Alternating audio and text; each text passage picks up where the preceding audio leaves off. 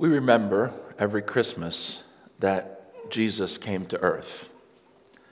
But like all humans, his mortal body was not designed to live forever. From the moment he was born, there had to be a time when he would die. And when he left the earth, there had to be a transition plan. While he was on earth, Jesus supplied all the energy, all the power, all the motivation for the mission. It would have never occurred to him to leave his disciples without the dynamism, without the power to continue the mission of God. They would need, after Jesus left, the dynamic power of God if they were going to continue the work of God after Jesus returned above. And so we heard the story read to us this morning. When the day of Pentecost had come, they're all in one place. Suddenly from heaven, there's the sound of rushing of violent wind, and it fills the place where they are together. Divided tongues as a fire rest on them, and they're able to be filled with the Spirit, the Holy Spirit, and they begin to speak in other languages as the Spirit gave them the ability. Then after all of this magnificent, miraculous display occurs, Peter stands and preaches. Therefore, let the entire house of Israel know with certainty that God has made Jesus both Lord and Messiah, this same Jesus who you crucified. And when the people heard it, they said, brothers, what is this? And what should we do? And Peter says, repent. Be baptized, and you will receive the gift of the Holy Spirit. For the promise is for you and for your children. And this is the line I love. And for all who are far away, that's us. Everyone whom the Lord our God calls to him. Now we celebrate Pentecost not because we got a gift. That's not what this is about. Last night, Nancy and I watched an episode of the old Dick Van Dyke Show. Okay, and in this particular episode, he gets a brand new car. They call it a tarantula. I don't know that model, but he's very excited about this new car that he has. It's in his driveway. He comes home. He tells his wife about it, and the thing that he's very excited about it is that his neighbors are going to see that he has gotten a new car. Right? And he talks about the status he will receive because he had a new car. And how he couldn't wait to show off his new car at work the next day. And his wife is sort of looking a little strange at him. And I'm looking a little strange at him. And I'm saying, doesn't he know that we get cars in order to drive places? That cars don't give status. Only in, I guess, certain people's minds. But cars, the gift of a car is the gift to be able to get to work, to travel, to buy the groceries, not to show off a car. And every once in a while in the church, people begin to treat the Holy Spirit like that, a credential to prove that we're okay or that we're special. But that's not what the promise was for. That's not what Jesus said to them. In Acts chapter 1:4, Jesus said, while staying with them, he ordered them not to leave Jerusalem, but to wait there for the promise of the Father. This, he said, these are Jesus' words, is what you have heard from me. For John baptized with water, but you will be baptized with the Holy Spirit not many days from now. You will receive power. You will receive power. And the Greek word for power is dunamis, right? And you know what word we get from dunamis, right? Dynamite. You will receive power when the Holy Spirit has come upon you. And what's the purpose? And you will be my witnesses in Jerusalem and Judea and Samaria and to the ends of the earth. The ability to do something, well, that is a special gift. Now, I understand there is much more that the Holy Spirit does for us, but today I want to highlight the thing that Luke highlights in his story in Acts. Remember, he said, the promise is for you and for your children and for all those who are far away, for everyone to whom the Lord our God calls. And, it says of Peter, he testified with many other arguments and exhorted them, saying, save yourself from this corrupt generation. So those who welcomed his message were baptized, and underline this in your Bible, and that day about 3,000 persons were added to their number. That day, 3,000 persons were added. 3,000 are added. Why? Why does it matter? Why are they added at this particular time? By whom were these people added? What did these 3,000 receive? And what does the Holy Spirit enable you to do? I think to understand what the Spirit is given to us to do, in part, because the work of the Spirit, to limit the work of the Holy Spirit to one sermon is ridiculous, right? Because the Spirit is God, and his work in the world is so multifaceted, we can't begin to speak all of it in a single sermon. If we preached every Sunday for a year on this, we couldn't exhaust what the Holy Spirit is doing. However, I'm going to attempt today just to highlight the thing that Luke highlights, right? The thing that's central to the gift of the Holy Spirit. And one of the great examples of it comes just a couple other chapters later in Acts chapter 4. You know this story, and I'm just going to read a few of the verses to get it before us so we can consider it. While Peter and John, now disciples are going out, the Spirit's been given, they've been together. While Peter and John were speaking to the people, the priests, the captain of the temple, the Sadducees came to him, much annoyed because they were teaching the people and proclaiming that in Jesus is the resurrection from the dead. So they're annoyed that Peter and John are preaching Jesus as the resurrection and the life. So the priests, etc., arrested him, put them into custody until the next day, for it was already evening. But many of those who had already heard the word believed, and they numbered about 5,000. So it's not small work. The next day, Peter and John are in prison. The rulers, elders, scribes, they assembled in Jerusalem. And when they made the prisoners stand in the middle of them, they inquired, by what power or name did you do this? Peter, filled with the Holy Spirit, said to them, rulers of the peoples and elders, if we are being questioned today because of a good deed done to someone who is sick, and are being asked how this man was healed, let it be known to all of you and to all the people of Israel that this man is standing before you in good health by the name of Jesus Christ of Nazareth, whom you crucified, whom God raised from the dead. Now, those are some powerful words in front of people who held Peter and John's lives in their hands, right? But the power of God to do the miraculous is also the power of God to witness to Jesus Christ.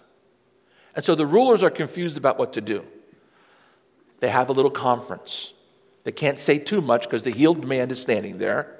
Everyone knows he's healed. So what are they going to do? They're twiddling their thumbs. They're anxious. They feel threatened. And they say this to each other. What will we do with them? For it is obvious to all who live in Jerusalem that a notable sign has been done through them. We can't deny it. But to keep it from spreading further among the people, let us warn them not to speak to anyone in this name. So they called them and ordered them not to speak or teach at all in the name of Jesus. These chief priests and scribes and elders think they're being quite clever here.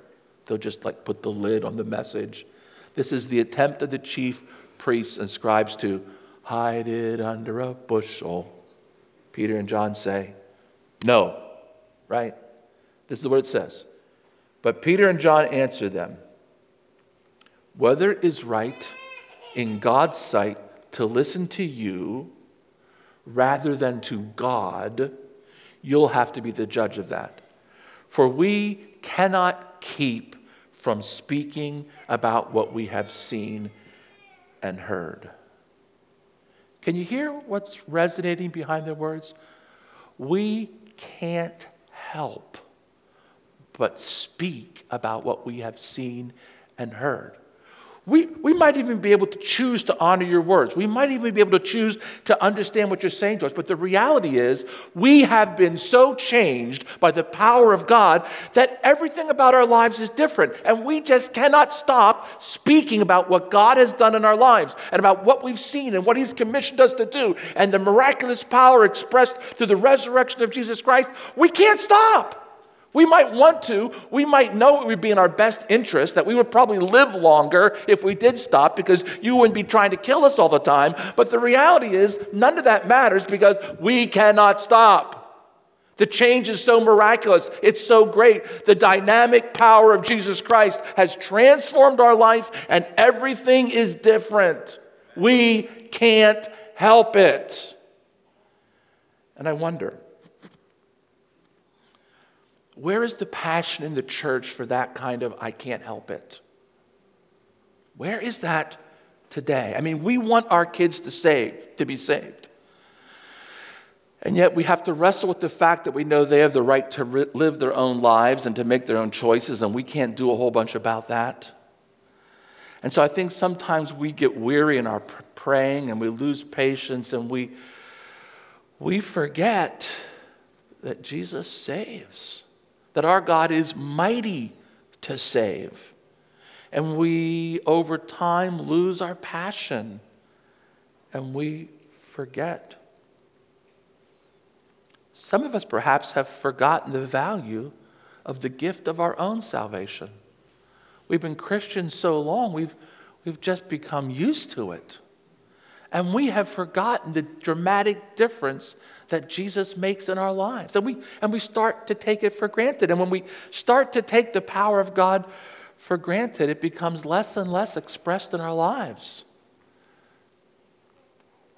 Do we no longer remember how important the change that was made in us really was? You know, one of the apostles writes that we should not grow weary in well-doing.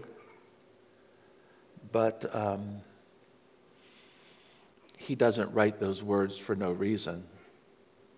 Because after working year after year, it's easy to grow weary in well-doing. And you get to the advanced age of fill in the blank. And you say, oh, it's time for me to retire. This is somebody else's job now, to care for others, to do this. And that's the problem with the Bible. There's no stinking retirement clause in it. There's none.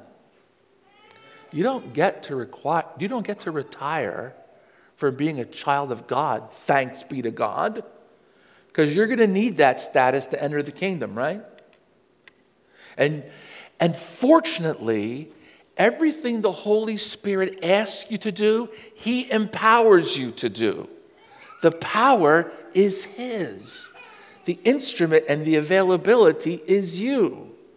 And if the Spirit is in us, He will work through you if you will permit Him to do so. We live in a society today, perhaps like never before, at least in American history, where the cost of sharing your testimony is higher than it's been, right? Say too much at work, you get fired. Say too much on social media, people will spiral down and shame you. The cost of speaking for Christ is higher than it's been. We know that's true. And we know the Scripture reminds us that when we give an account for what Christ has done to us, we're supposed to do that kindly and gently. right? That. If asked to do that, our language is to be seasoned with salt, right? So we have to be wise. But being wise is different than counting the cost and deciding I won't pay it, right? They're a completely different thing. One is about approach and method, and that is guided by the Holy Spirit all the time. And so we have to be wise as serpents and harmless as doves. That's right. But that doesn't mean we don't speak. And that doesn't mean that when we count the costs of what it means to give a testimony for Christ, we decide, oh, that's too high to pay. Because that's not our call to make. The Holy Spirit is the one who presents the opportunities to us. And when he says speak, we can count on him to supply the words, right? We can count on him to supply the opportunities. And we've got to then speak with boldness what he tells us to do. Now, boldness isn't the same thing as arrogance. They're different things. Boldness is having the courage to speak the right word at the right time under the authority and guidance of the Holy Spirit. Right? And you can speak that passionately because the Holy Spirit is the one speaking through you. Are we afraid to share because of what it will cost us? These are all different problems. They all require different solutions. But I would encourage you in these directions this morning. Remember the value of your salvation. This requires tending. You tend this by continuing gratitude, and through praise, you stay connected to the vine, and you remember how valuable your salvation is. And when you remember how valuable your salvation is to you, you recognize that it needs to be that valuable to every person that you encounter. The second encouragement I would give you is to tend your passion for the ministry of Christ. This is a matter of prayer and of contact with other non-Christian friends. I mean, if you're never around non-Christian people, you lose a vision of how necessary saving faith is. I mean, when you're around nasty people, you look at them and you say, you need Jesus, right? That's the first thought that comes to my mind. You need Jesus. If you had Jesus, you wouldn't act the way you're acting. And when you see that, you should be saying to yourself, oh, I am the conduit, perhaps, through which the Holy Spirit wants to bring them Jesus. Remember, you're reminded about how valuable your salvation is and how valuable salvation could be to them. Because then the Spirit would begin his transforming work in them and their whole lives, and all their circles of influences would be transformed. So it may be you need to contemplate some new non-Christian friends just so you can remember how badly folks need Jesus. And last of all, I would say this. Recognize that following Christ will always have a cost to it.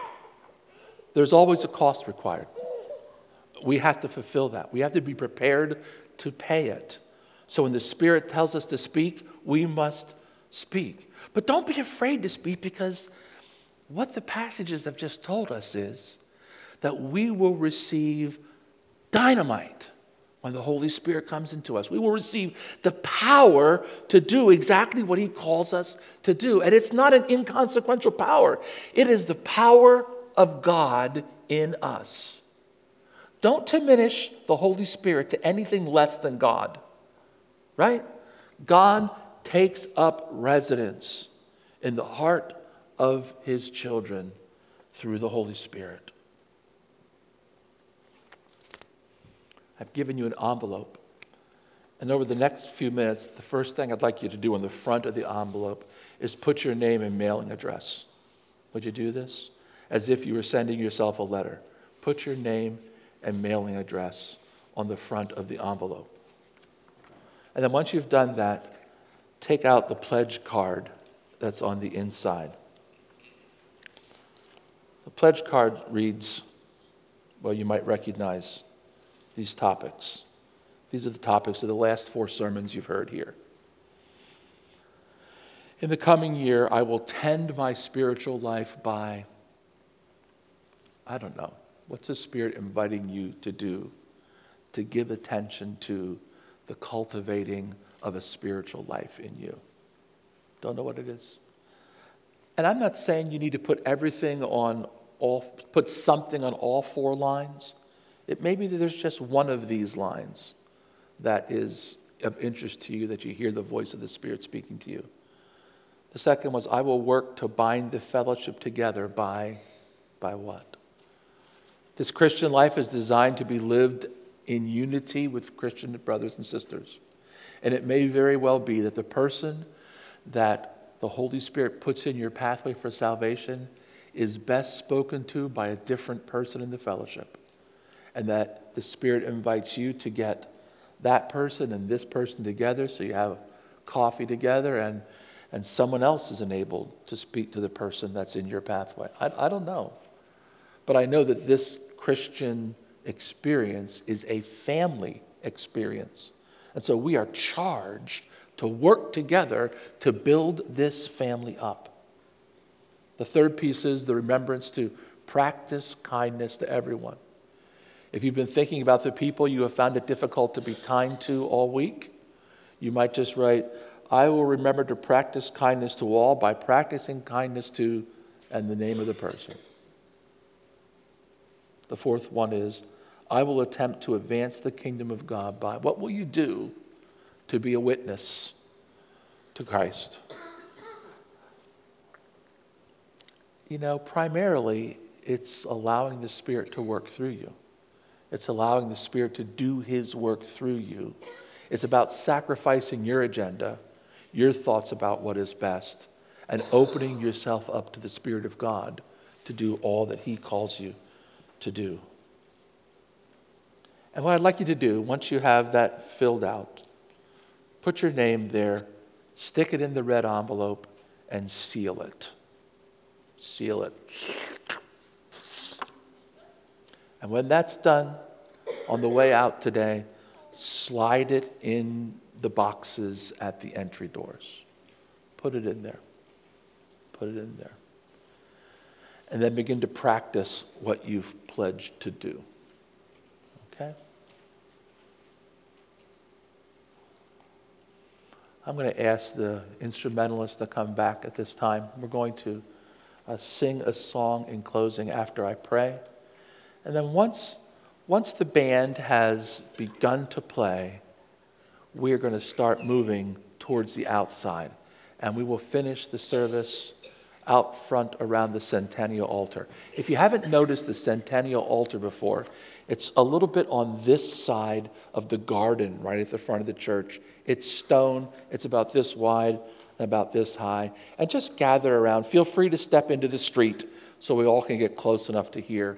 I'll speak as loudly as I can, but I have just a few comments to say. We'll sing a song and we will consecrate our prayer requests to the Lord once more. So would you stand with me as I pray, and then we'll sing. Father, we need your power in us.